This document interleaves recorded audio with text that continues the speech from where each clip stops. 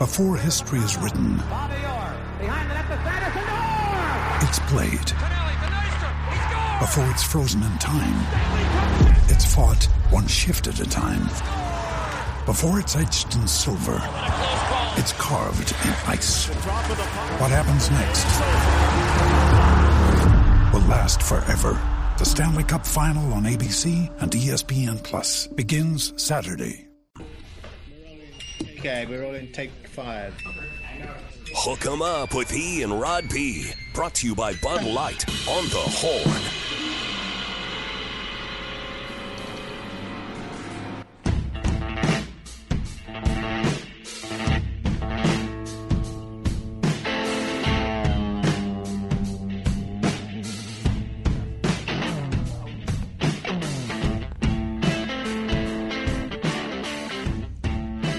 Rolling on. It's hour 3 of our 5-hour conversation, morning by morning. 25 hours a week. That's right, 5 hours a day, 5 days a week. And Rye Guy from New Mexico with a nice text to us on our text line. Says, good morning, guys. What's up? Rye Guy from New Mexico here. Wanted to say I love the show. It's my new favorite morning show. Keep up the great work. Thank you very much. I appreciate that. Appreciate the kind words. That is very nice. We appreciate you finding us on the Horn app. You can also find us on 101.9 on AM 1260 and at hornfm.com. We're still down with our cameras, so no Twitch and no YouTube channel right now. We're trying to get that rectified. It's a shame, too, because when we were here in the home studio in South Austin, you could see, we did so many shows when it was dreary outside, Rod. Now we got the sun out. Man, you can see the fall. Colors out there. Yeah, bullish on the weather. Weather's phenomenal today, right around 50 degrees. It's going to be 70, 72 today, so we'll take that for sure here headed into middle November. Also sounds like BS on the highways and byways today, so be careful out there, Don Miller, with your traffics. If you are headed to the airport, as Don has said, make a plan. That's a nightmare, right? You're trying to get to a flight, and you're on time, and all of a sudden there's sounds like a fatality crash right out there by the airport, which is shut down the road, and no one can get in or out, so it's just gridlock at the airport, so be advised of that. That ain't good. On our bullish or BS about the guy taunting the Bison, this says pretty sure that dude was white. Oh, yeah, he was a white guy, yeah. Well, we know right. White people like to, our Caucasian brothers and sisters, they love the, I call them organized, life-risking recreational activities. Sure. Yeah, basically organized recreational activities that they end up risking their life on. And that's just like even guys who aren't drunk. I mean, that skydive and bungee jump and exactly. That's like I said, that's mostly people who get bored and they, I'm going to risk my life because I'm pretty bored. Which, you know what? That's awesome. Risk my life. No, that's how you're looking for the adrenaline rush of challenging yourself. Like I said, your life. Think about how good your life must be. Yes. That you get a little bit bored. You're like, you know what? I'm so bored. I'm going to go risk my life and jump off a mountain. Or I want to go skydive. It's great. That's how your quality of life is really good, that you have to go risk it because you're a little bit bored with, your everyday life. A little mundane for you. That's good. Nothing wrong with that. Right. But don't go ton of bison, though. That's probably not the way to get your thrill. Ton of bison. Yeah, don't be taunting bison. Hey, before we get to the headlines, then we're going to talk to Mike Craven, the senior writer at Dave Campbell's Texas Football, about all these coaching changes. The one is already in the books with Jimbo Fisher bought out. What's next and who's coming? We'll get to it. The process is underway. The dominoes are falling, and Mike is behind the scenes on that. I want to read you. This is because we have the audio of the offensive lineman for Iowa State with his trash talk. Oh, no. But it's in mono, if that makes any sense. So if you're on AM or listening on the Horn, the 101.9, you can't hear it. So we'll just read what he said, and it's probably clearer because it's a local TV reporter talking to Jared Hufford after they had a media availability just like they do here at Texas. Jared Hufford and was asked about playing Texas one final time. He said it's definitely going to be one heck of a farewell present. They're going to come in here on senior night in the dark. I don't think they really know what's going to be coming for them. I think they're going to have to come out and figure it out. Okay, so calling Texas out, predicting a win.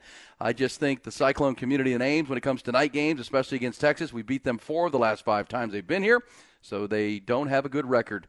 We have a distaste in our mouth for them. We definitely want to send them off to the SEC with a loss on our end. He was then questioned, hey, do you want to elaborate a little further on that? And he said, sure. Ever since I got here, it was Iowa and Texas. That was kind of the thing. Horns down all the time and whatnot. But it's just the programs, like much like Oklahoma, they get all the big 5-star recruits. They have all the nicest stuff in the world. They think their blank don't stink. To put it in layman's terms, they're just human beings. That's how I see them. They're just people that have such a high ego that needs to be checked, Rod B. He didn't say Rod B. Needs to be checked. Like I say, I applaud. I'm happy about this. And every Longhorn fan should be. This young man has provided a Longhorn team that was, we said it yesterday, trending toward a loss, right? Playing some bad stretches of football toward the end of the games in the fourth quarter, and they've been able to survive it with some clutch plays in critical moments. But this team may have needed a little bit of motivation. They may have needed a little boost, and this is exactly the boost that you need when you got easy bulletin board material like this, and he's doubling down on the trash talk. How about this, Rod? Because in the clip, because we did the YouTube live stream last night on Inside Texas, you and I and Bobby Burton. So we played this and got everybody who was fired up.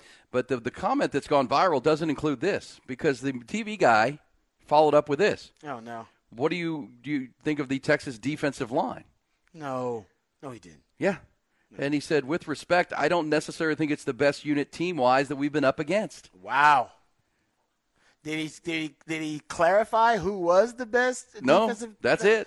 So he's going up against the best D tackle graded, the best D tackle in the country graded by Pro Football Focus. They have him as the highest graded D tackle. They also have Byron Murphy as a top 10 graded D tackle as well. So you got at least based on Pro Football Focus grades, the highest rated D tackle duo in the country, and you just taunted them and poked the bear for some reason.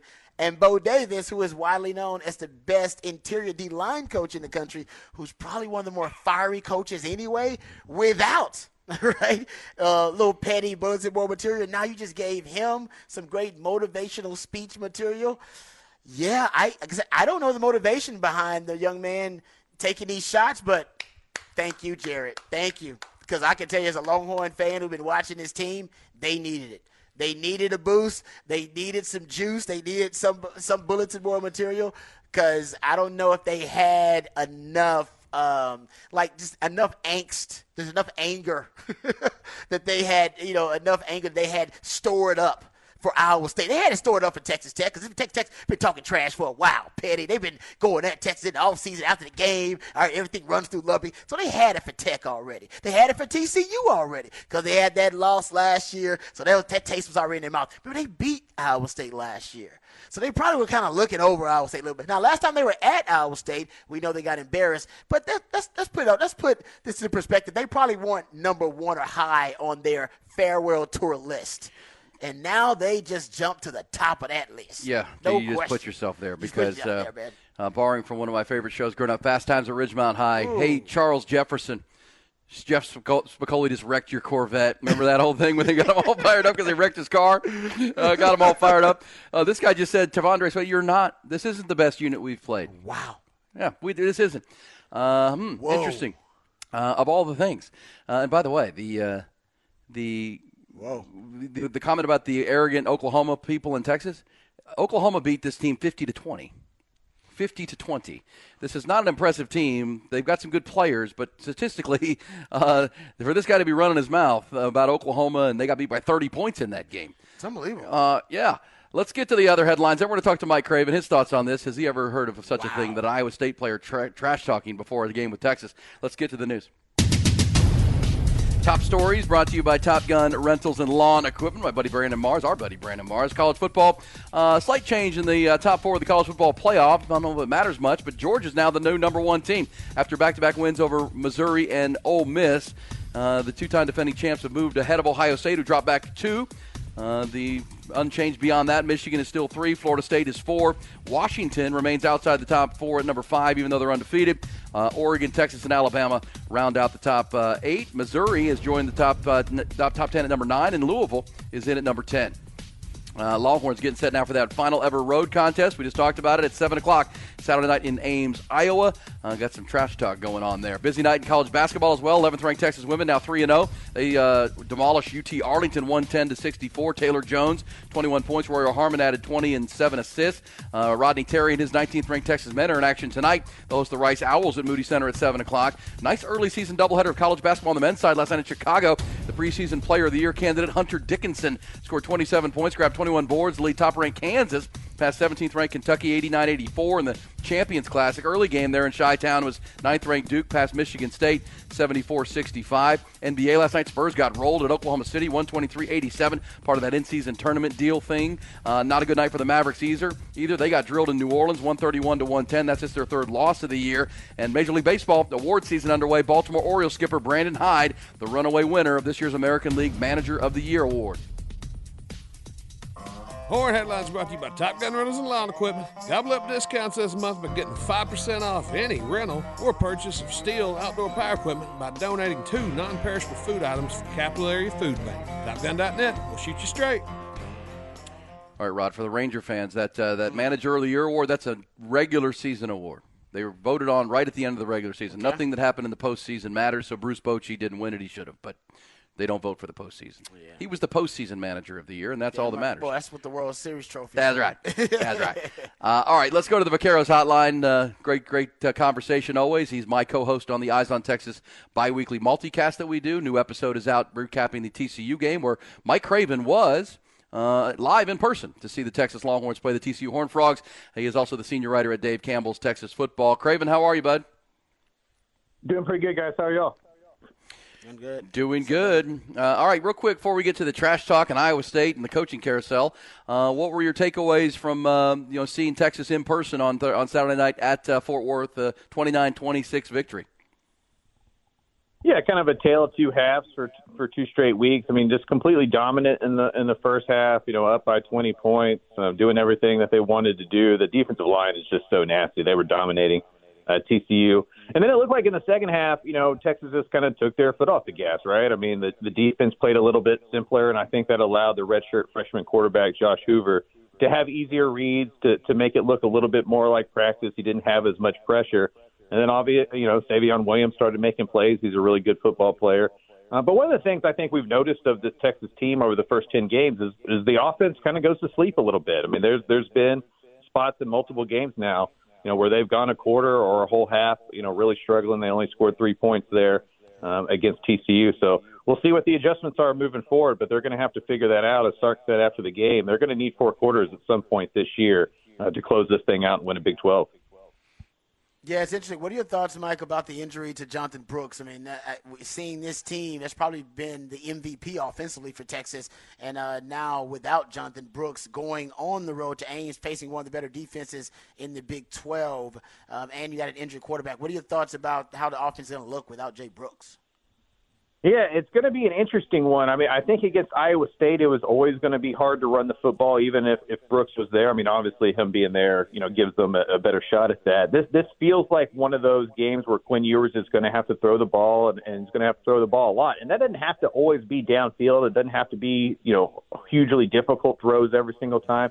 It may just be short passing game stuff to become the extension of the running play. Maybe they go jet sweeps. Maybe they get a little bit more creative with how they come up. With an extension of the run game. So they're going to have to figure that stuff out and go east-west on Iowa State and get them moving and then beat them over the top. Yeah, you would think. And, and as Rod has said, doing the scouting of Iowa State, they have a very good secondary. I mean, they really do. They got some good players back there. They're sound.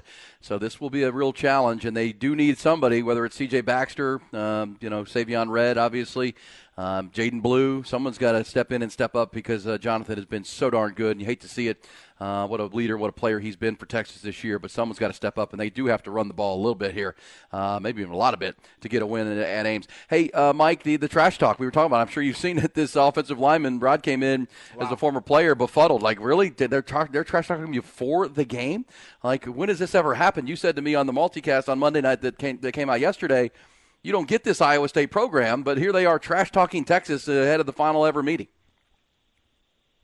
Yeah, I don't understand where the confidence at Iowa State comes from. I mean, I know they're in the Big 12 mix. I know everybody loves Matt Campbell and thinks he's going to get every single head coaching job that comes open. But you look at that schedule, you look at who they won. It looks a lot like Kansas State to me, where you're like, what's the big win? What is the good team that they've beaten? Texas has better athletes here. I mean, but I love WWE. I love wrestling. I like rap music. Like I want more trash talk in college football.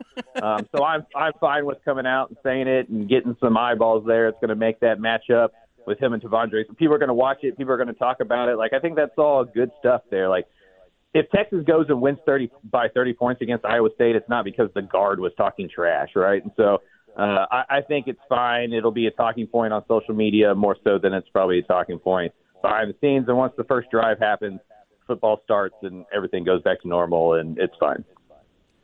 Yeah, no, I'm with you. It's just a rare thing to hear Iowa State players talking trash to Texas, but we'll see if there's a reason for the confidence for Iowa State. Let me ask you real quick, since we're talking Texas, and we're going to move on and talk about the coaching carousel in a second. What have been your thoughts about the late game collapses by Texas on the defensive side? What have you seen that you think is going to be problematic for Texas? And do you think it's a personnel issue for Texas, or are we talking about a coaching schematic issue for Texas? I guess to me it feels like when they get these big leads, they get a little bit simpler on defense, and they almost kind of go into almost a 2-minute type, don't let anything behind you, don't blitz as much, don't put on as much pressure, don't man up the receivers as much. And that just doesn't feel to be the character of this Texas defense. Like, they do their best work when they're allowed to go hunt, like when they're allowed to go downfield, be aggressive, play man up on the outside, like just be guys, right? And then in the 2-minute offenses we've seen this year, they've struggled when they've been asked to be a little bit more bend but don't break. And so I think one of the adjustments for Kwiatkowski, and I think it's true on the offensive side of the ball as well, is just stay aggressive, like live up to that motto of all gas, no brakes. Like, do that for 4 quarters, because these teams can't stay on the field with Texas. Like, we've seen that when Texas is rolling, there is not teams in the Big 12 that can really stand with what Texas is doing. Kansas State couldn't, TCU couldn't. I don't think Iowa State can either. It's up to Texas to allow these teams in the game, either by letting off the gas schematically or doing some turnovers or making some special teams plays. And so maybe, after a couple of weeks of hearing that and seeing that on film, maybe this team is ready to go out and get that. But I remember that Bobby Bowden quote. I don't know if y'all remember Bobby Bowden talking about this, like the 4-year cycle of coaching where you lose big the first season, you lose close the second season, you start winning close the third season, and then you win big the fourth season. They're in that third season. They're winning close games. So they're just still figuring out how to win. Sark, if they win on Saturday, this will be Sark's first 10-win season as a head coach. He's never played in a conference championship game. He's never won this many games. This is still new to a lot of players on the team and to the head coach. I think they're trying to figure out how to do it on the fly. The fact that they're winning these games, I do think, is a positive sign. Agreed. We talked about that Bobby Bowden quote, but you do have to keep your foot on the gas, I believe, or it's going to come back to get you, and we'll talk about that. Mike Craven is a senior writer at Dave Campbell's Texas Football. He's been covering football in the state for his whole career, and so you woke up to the news of Jimbo Fisher, as we all did. You had to go cover that story and write for Dave Campbell's, but it's the first domino of many, and I know you and I have talked about it on the multicast, and I want your thoughts for our audience. I mean, there's a lot that could change with the coaches in the state of Texas as the dominoes fall. Jimbo Fisher and A&M likely just the first of many throughout the great state here over the next 3-4 weeks into December. Yeah, it makes me tired thinking about what this next month or 6 weeks is going to be in the state. A&M obviously was the first domino. I think 4 or 5 jobs could open in terms of firings. I think UTEP, Dana Dimel is on the hot seat. I think many people believe that when that season is over, he's gone. Rice, if they don't get to 6-6, Mike Bloomgren's on his last year of his contract. They have a new athletic director, a new president. So the writing's on the wall there. And then, you look at Houston. Dana Holgerson's kind of been on the hot seat more or less this year. That big loss there to Cincinnati over the weekend kind of makes that one interesting. What's going to happen at Baylor with Dave Aranda? They don't want to buy him out. They don't want to fire him. But if they go 3-9, I don't know if the fan base is going to give them a lot of choice. And so there could be 4 or 5 openings from firings. And then you start looking at guys who are going to get poached. I think Jeff Traylor is probably going to have a new job next year. I think this is probably going to be the last year he's at UTSA. Frank Harris is going to, ride off into the sunset after this season. And so it behooves Traylor to try to get a new job now before he's got to coach at UTSA without his star quarterback. G.J. Kinney at Texas State is a rising star in this industry. And, I know he's only been there for 1 year, but if you look at G.J.'s resume, he's left a lot of places in a row after 1 year. I think 6 or 7 spots, just 1-year spots over the last 6 or 7 years. And so, and then Rhett Lashley at SMU with a couple of SEC jobs opening up. He played quarterback at Arkansas. He's a high school legend out there. You know, that one's probably going to open. What happens there? So it could be a crazy year of some openings and then guys getting hired for different jobs. You know, there's usually only 2 or 3 openings a year in the state. I think there's going to be 6, 7, maybe even 8. Yeah, Mike, let me ask you about the Aggie job, because that's the big one, right? That's kind of started up this coaching carousel. Who's your top 3 that you think are the best fits for that Aggie job, or that's being considered for that Aggie job? Yeah, if it's me, I'm calling Dan Lanning and making him say no. You know, he's got SEC ties. He's been on the staffs at Georgia. He's been on the staffs at Alabama. He's winning at Oregon. He's young. He's a defensive-minded coach. I think A&M wants to get back to being the defensive-minded, blue-collar, wrecking crew type team, especially with Texas coming into the conference. They like being kind of that anti-hero, you know, to kind of Texas's flashiness. So I think that would be a perfect fit for him, but I don't know if they can get him away from Oregon. My other 2 would be Mike Elko, obviously, because of his time there as a defensive coordinator. He could keep a lot of that roster and that staff together because of his familiarity with it. And then my other one would be Jeff Traylor, like I talked about at UTSA. You know, their athletic director, Ross Bjork, on Sunday talked about wanting to find their next R.C. Slocum, a guy that could be there for a long time, that understood the culture. Well, find me a more East Texas man than Jeff Traylor, right? I mean, he won 3 state championships at Gilmer. He's 30-8 his last 3 seasons at UTSA. He's 25-3 in conference, 24-3 at home in his career.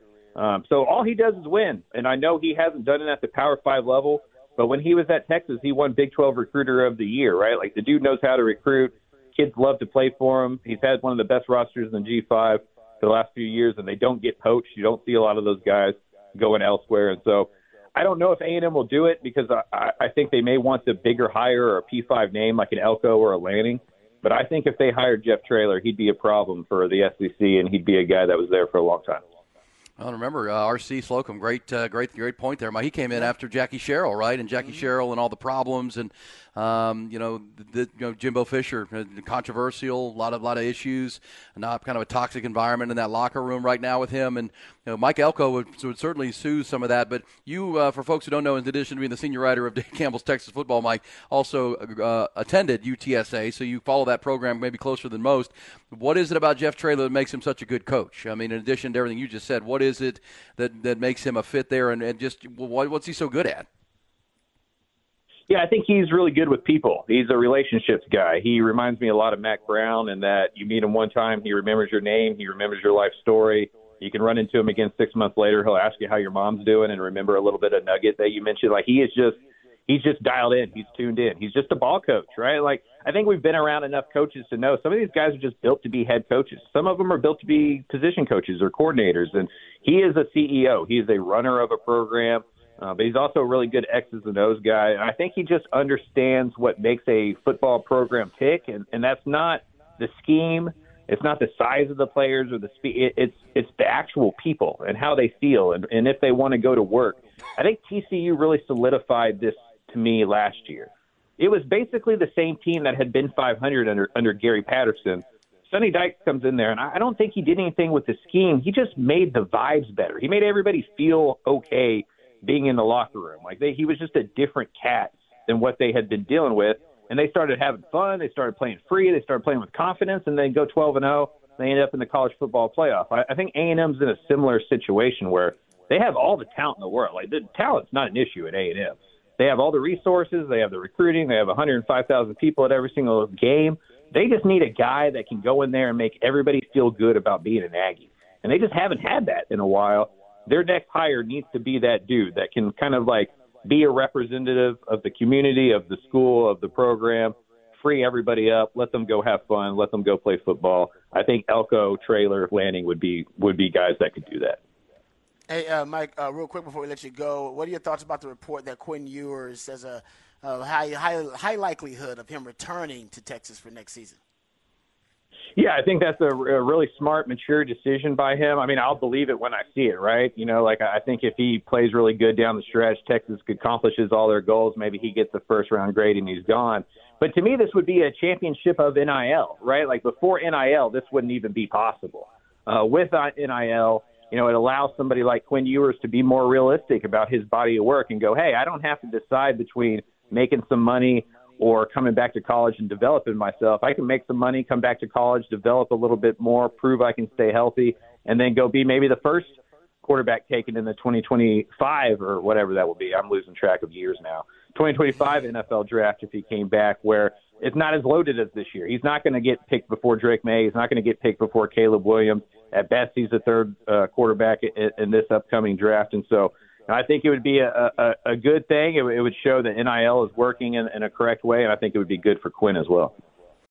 When you need mealtime inspiration, it's worth shopping Kroger, where you'll find over 30,000 mouth-watering choices that excite your inner foodie. And no matter what tasty choice you make, you'll enjoy our everyday low prices, plus extra ways to save, like digital coupons worth over $600 each week. You can also save up to $1 off per gallon at the pump with fuel points. More savings and more inspiring flavors make shopping Kroger worth it every time. Kroger, fresh for everyone. Fuel restrictions apply.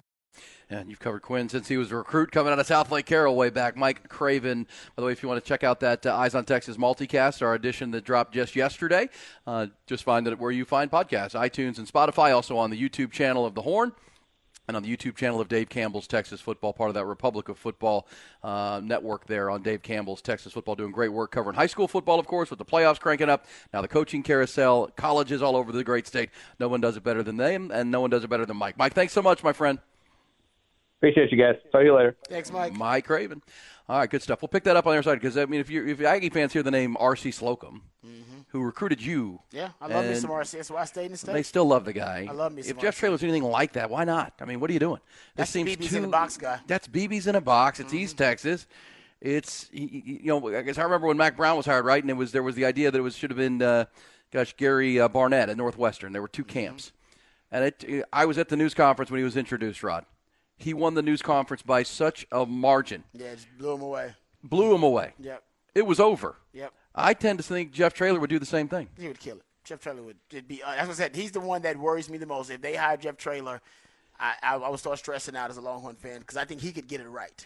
He could get the Aggies right. If the Aggies are if the Aggies ever reach their full capability, they're gonna be a problem. Yeah, and again, you got to understand East Texas. You got to understand the people, the culture, the conservative culture there, all that kind of stuff. He grew up in it. I mean, he thrived at Gilmer in it. I mean, just north of there, a little bit north, up towards the Panhandle. No, you're right. Or up towards the border. So, yes, I mean, that's a name. But obviously Mike Elko, familiar. And the word I got yesterday is that people are they were afraid. They didn't want to go to work with Jimbo Fisher there because he was just toxic. Jerry Hamilton reported that he didn't even get to say bye to the team. And they didn't care. Like, they just was like, nah, you good. He was like, I want to say bye to you. Like, nah, you're good. You can text the guys if you have their number. Yeah. We get here. He was not liked around that area or around that facility. So a breath of fresh. Whoever comes in, it's going to be a breath of fresh air, and it'll probably win pretty quick because the talent's there. The talent's there. The resources are there. They're just missing a positive culture and a better scheme. Because Jimbo's scheme was holding them back offensively. 100%. Defensively, they were actually fine. 100%. Offensively, they were living in the Stone Ages. I think they slipped a little when Elko left and DJ Durkin, but still, defense wasn't their problem. Defense is not the problem. It's the offensive line, number one, and then the issues from then on, it gets even worse. All right, we'll take your thoughts on all of that. Could be as many as 7 or 8 coaches in the state of Texas changing out, whether they're going up or going out, one of the two. We'll talk about it. We'll come back with Rod behind the burnt orange curtain, talking Iowa State, the matchup. It's a tricky one. Longhorns have to figure out a way to go up against this 3-high defense that has a very good secondary without their best running back. We're talking about it with you on Hook 'em Up with Ian Rodby. Aaron Hogan, Rod Babers, Hook 'em Up, 101.9 AM 1260, The Horn. All right, appreciate Mike Craven. A lot of conversation starting topics in there. Coaching carousel, Longhorns offense and defense. Keeping it all gas, no breaks for 4 quarters would be advised. Also, who should be the new coach at Texas A&M among our conversations with Mike. And how to replace Jonathan Brooks. With that in mind, Rob, we got off the record before the top of the hour. Also, next hour, Nick Shuley will be in the house with our set list ATX. Oh, that's right. Always good on a Wednesday. So Nick will be back at the Horn headquarters, but we'll get the best live music in Austin, Texas this coming week and weekend.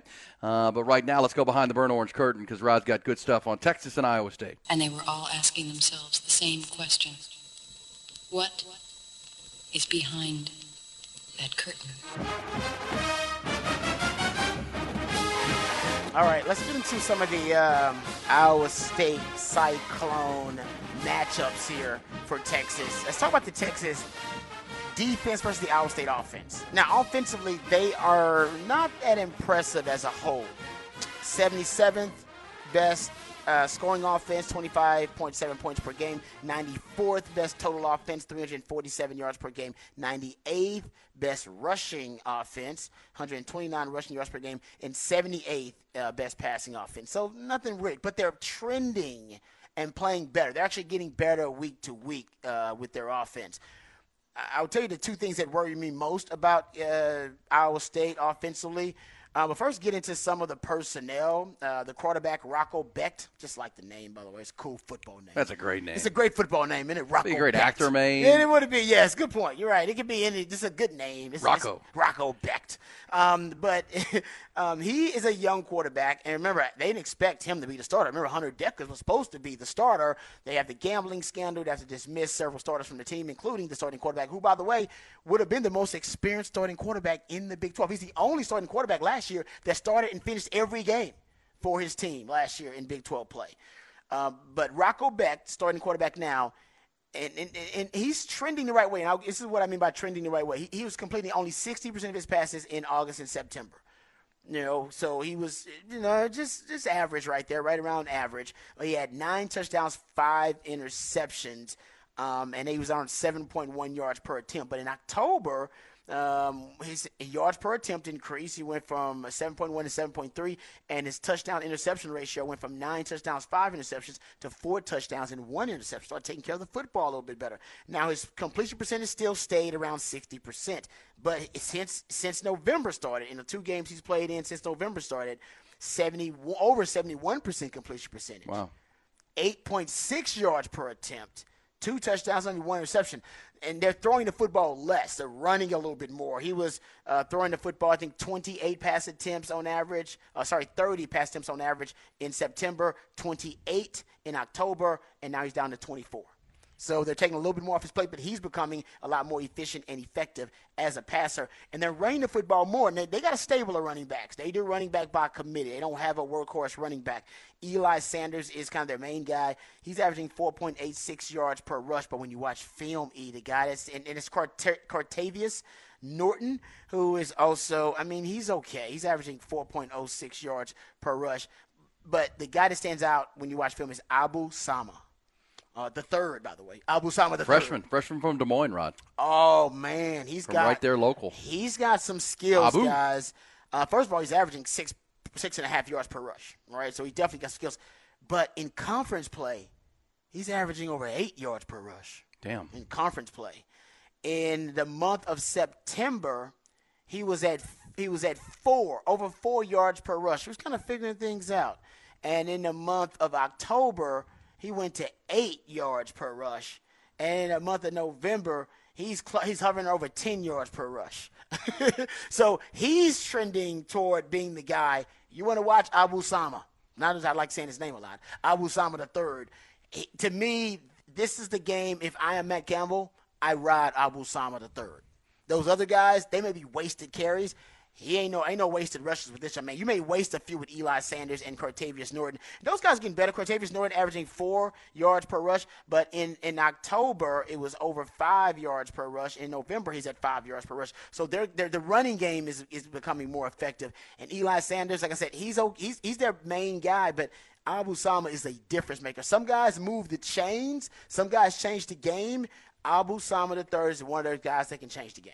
All right, those other guys just move the chains. Is he? Because we talked last week that we would keep an eye on Amani Bailey. He was a good player. Man, but he hit the hole, man. That guy was good. He got some of that. He's got some of that acceleration, man. Next level. Well, look, there's a reason that the player's confident. And I'll say this, and I know Matt Campbell is kind of a polarizing person. Matt Campbell was trained to coach for the long haul, right? Matt Campbell grew up in Massillon, Ohio, which is cradle of coaches if there ever was, right? If you think of in the state of Ohio, if you think of Odessa Permian here in the state of Texas, right, or whatever the great program is, Westlake now, that's Massillon, right? It's a steel town or it's a blue collar town. He grew up in Massillon, and then he cut his teeth at a place called Mount Union, where it was all about the playoff, Rod. Mm-hmm. He won 3 straight Division III national championships, and in that level, you can be bad in September. You're just trying to get better and better and better and better, and he won three national titles. It's like high school. High school trains you that way, too. Like, you can go 0 for the district, non-district, if you can get good in district. Yeah. So I still think that's one of the things I respect about Matt Campbell. That's how he coaches. And they get better. That's why they get better. That's right. And it's not surprising that if you saw them play Iowa or somebody in September, you'd be like, yeah, they're no good. Mm-hmm. Well, especially when they were breaking in a new quarterback and replacing all the guys that got suspended for gambling. Yep. Whatever people look at Matt Campbell, he does do more with less. Yes, he does. And his teams do get better as the year goes. He is a totally teacher. agree. He is and he wants them to be peaking this time of year because that's how he cut his teeth. I mean, you get to Mount Union. That's what you want to be because you want to go win it because you have a tournament. Yep. What do you know? They have a tournament there. That's exactly right. like a state, it's like high school. I totally agree with you on that about Matt Campbell, and that's why this team is a little dangerous. It's not a great matchup for them, but they're somewhat dangerous. Now, here are the two things that worry me the most about this matchup for Texas.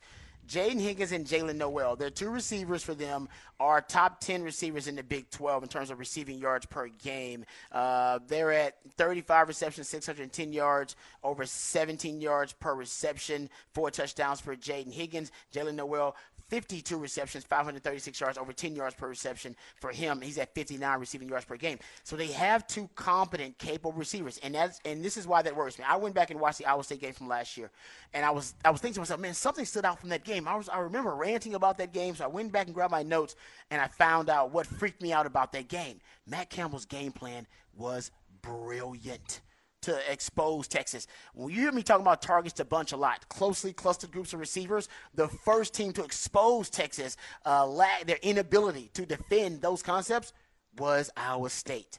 In that game versus Iowa State, first of all, they were 9 of 15, I believe, on third downs alone.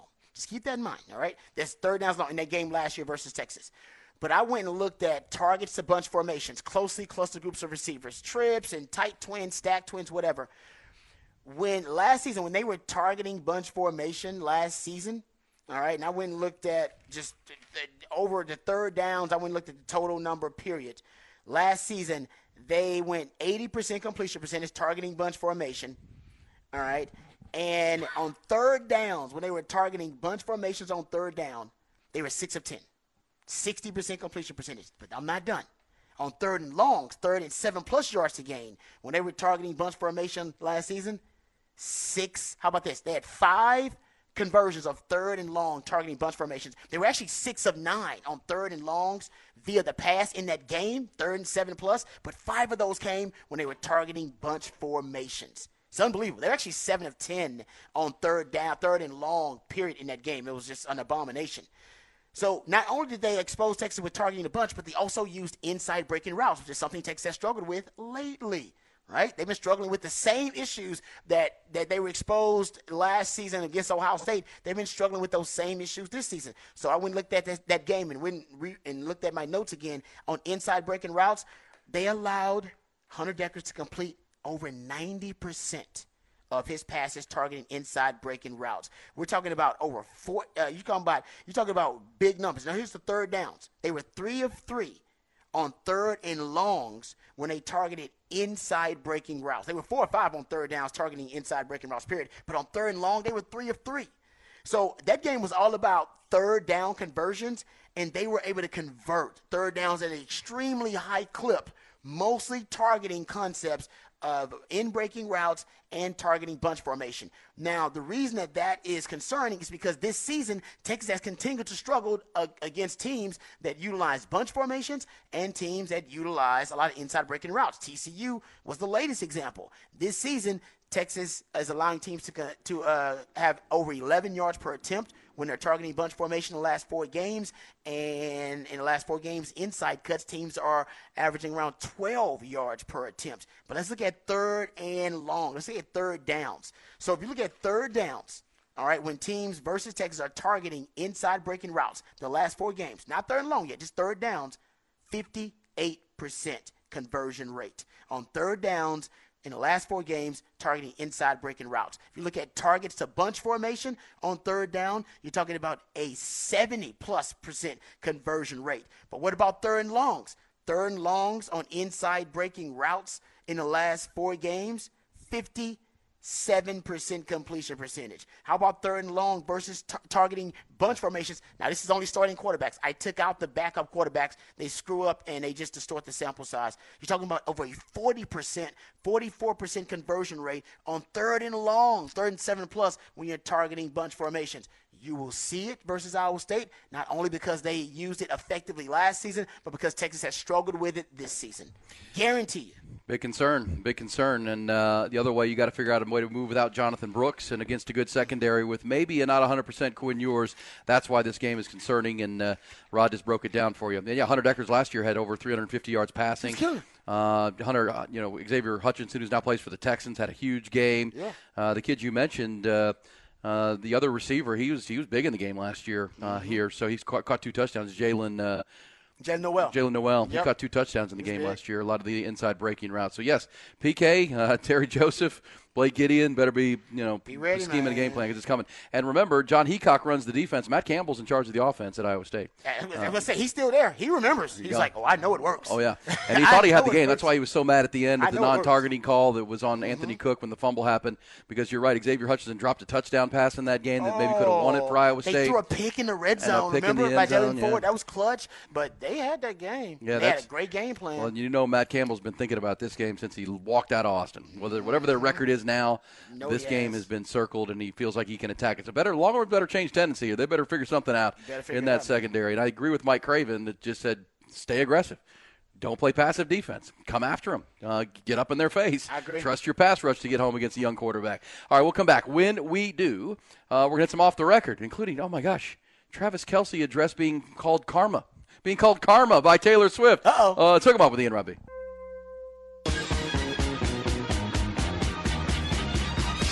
DD Mangudu. Once it's turned on, the sign will spell out Deli Cat Essen. Well, I don't get they bring the ink home. Well, congratulations. Continue good sex in the Big East. Thank you, Jimmy. And boom goes the dynamite. It's time for another edition of Off the Record. Do it live. I'll write it and we'll do it live. And thing sucks. Several people on the text line have asked, Rod, how do we stop the bunch formations? We'll get that coming up in our next hour. Yeah, I mean, it's actually not that complicated. It's pretty simple. They just don't execute it. That's why Sark is so frustrated. He even said, this is stuff that we go over in practice all the time. These are not complicated concepts. We'll run through one more time what the strategy would be to stop the bunch. But off the record, Ron, stories you may have missed, but you need to hear, including Remember when Deion Sanders reported that there was stuff stolen from their locker room? Remember we talked about it, and that story was so under the radar, and nobody talked about it. He said it was some, right? Didn't he say it was according to the Pasadena police, who investigated the theft at the Rose Bowl during the Colorado-UCLA game, say the prospective recruits to UCLA's football team from a high school in Riverside County have been identified by the police as the suspects of alleged jewelry and cash from the Colorado locker room. Yeah. So recruits on campus. So it's high school kids. For a visit, yes. Wow. The suspects not named, but prospective UCLA recruits from Beaumont High School in Riverside County, California. Likely to be the case. I can't believe that. And it's the second time something like that's happened to Deion since he's been coaching. Right? Can he had a Jackson State? That was an issue like that as well, right? Yeah, he did. That was a home locker room. That was like a home. That was an issue where stuff was stolen from a locker. That is just so weird. And recruits that are there to visit with Chip Kelly and the Bruins all of a sudden rifling through locker rooms? Come on now. That's very strange, man. Very strange. Okay, his is off the record. And this one is a weird one. Shout out to my man CB sent it, and I saw it make its way around the Twitterverse. So Patrick Mahomes has confirmed that he has worn the same pair of underwear to almost every single NFL game. Did you see this? No. At 28 years old, Patrick Mahomes says one of the secrets to his success is that he revealed he has worn the same pair of underwear to every single NFL game for his 6-year career. They're washed, of course. That means for more than 100 games, Mahomes has worn the same underwear. Those are going to the Hall of Fame. You're right about that. You're right. Chad Henne said Mahomes is particular about many things like his notes, but when Henne said Mahomes is also particular about his underwear and always wears the same pair, Adam Schefter's jaw dropped on this podcast. And he said, there's things that I've seen that nobody else has seen, Henne joked. He said, so he signs this $500 million contract and he's still wearing the same pair of underwear throughout his entire career. Only on Sundays, Henne said, only on Sundays. Wow. It's kind of like from my favorite show, Lonesome Dove, right? Augustus McCrae. Don't give up on a garment just because of a little age. You know what I mean? Don't give up on a garment. Nothing wrong with that garment. Keep wearing that. He said, first, my wife Brittany got them for me, so I'm not throwing y'all down, but I have to wear them. He said, at the same time, I threw them on that first season, and we had a good season. He said he was superstitious. Never change them. Dad's a baseball guy. He's like, all right, that's it, done. Never change them. And it's worked for him. Don't change it now. Yeah, never blank with a winning streak. He's on a win streak. They don't win it every year, but damn near.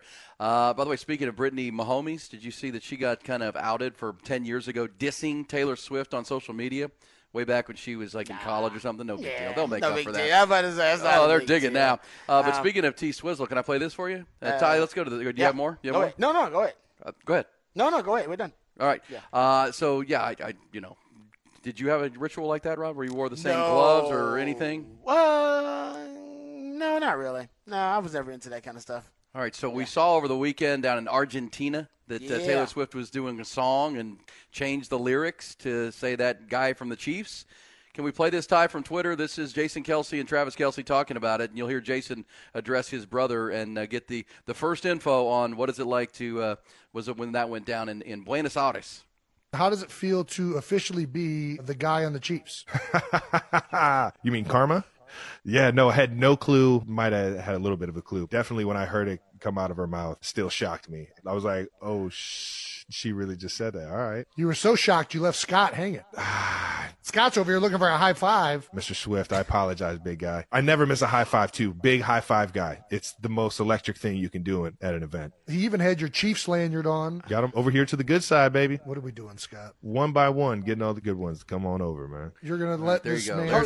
Is Scott Swift dad? Dad. He missed the dad's high five? Well, if you see the video, like he's looking up, and he's like this, and Scott Swift is like got his hand up. No, he's doing that. And he never acknowledged the high five? Never looked. Oh, that's brutal. Never looked. You got to make that up to Pops. Can we you gotta please make be that up done to with Pops, this? I hate this so much. It's because it's real, Ty. Hey, by the way, it's real, Ty. If you hate it, and you know what really is going to suck? Guess who plays on Monday Night Football this weekend? Oh, Chiefs? Chiefs at Philly. Oh, so you know it's going to be T-Swizzle's definitely going to be in the house. Both Kelce's are there. Oh, yeah. you're right. Oh, man. It's going to be, sorry, Ty. And it's Monday Night Football. Sick to your stomach watching that one. Oh, but T-Swizzle, I guess she can't be there. She's on tour. She's back. Is she back already? That was already? like a one-off in Argentina. Okay. She back already to see her boo thing. There's no way she's not going to be at the Monday Night Football game with the Kelce brothers in the booth with the Kelces. There's no doubt. Especially if it's fake like Ty saying, and she definitely got to be there. That'll be a hell of a game. And it's a hell of a game. It's going to be a good weekend. Super Bowl rematch. Man. You got to, because Thursday's a good game. Yeah, Ravens-Bengals. Ravens-Bengals is a good game. Yeah, Monday Night Football's a good game. Nice. Cowboys are playing. So we're going to bookend with good games. Do we have good games on Sunday, though? Everything's good except for the SEC teams that are playing down. They're playing that 12th game deal. Dumpster diving. Yeah, well said.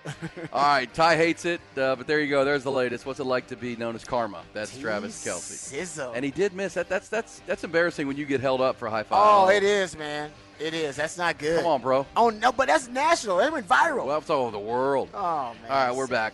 Hook 'em up with Ian Rod B.